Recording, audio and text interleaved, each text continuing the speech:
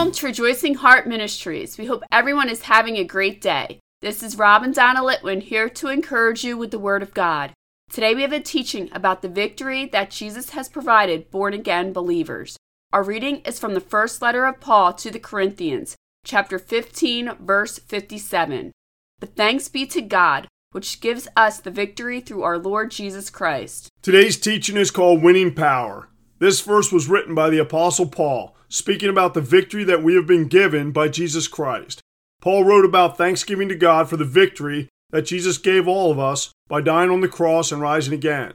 In the previous verse in the Bible, Paul was speaking about death and how its significance has been diminished by Jesus, as long as you are a born-again believer in what Jesus accomplished by becoming a man in the flesh, fulfilling the Old Testament law, dying on the cross, and rising again.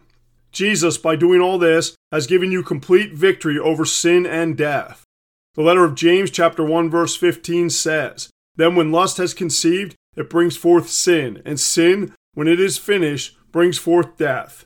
James was saying that when you give in to lust, you are sinning, which ultimately results in death. The Amplified Bible says it this way. James chapter 1 verse 15 in the Amplified Bible says, "Then the evil desire, when it has conceived, gives birth to sin, and sin, when it is fully matured, brings forth death."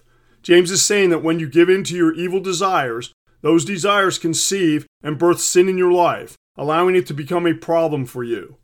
James continued to say that when this sin grows in you, the sin develops and will bring forth death.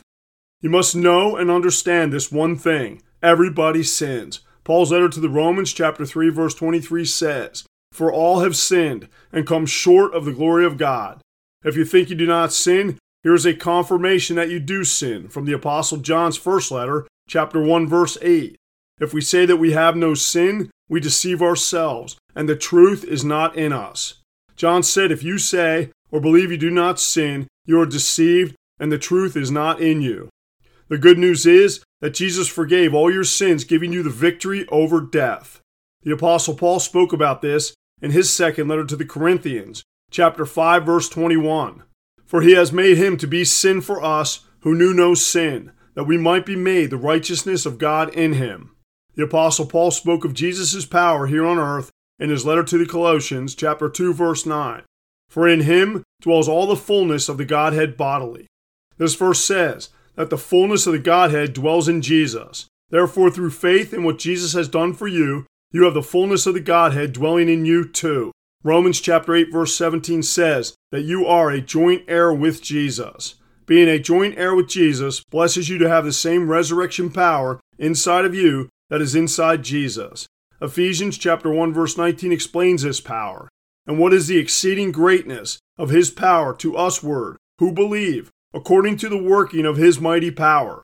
Since the Word of God tells you that you have the fullness of the Godhead dwelling in you, along with the exceeding mighty power of Jesus inside, you now know why you should be thankful for the victory through Jesus Christ. In closing, remember that all this power that gives you the victory through Jesus is received through being born again by faith in Jesus as your personal Lord and Savior and studying the Word of God to understand what this empowers you to do.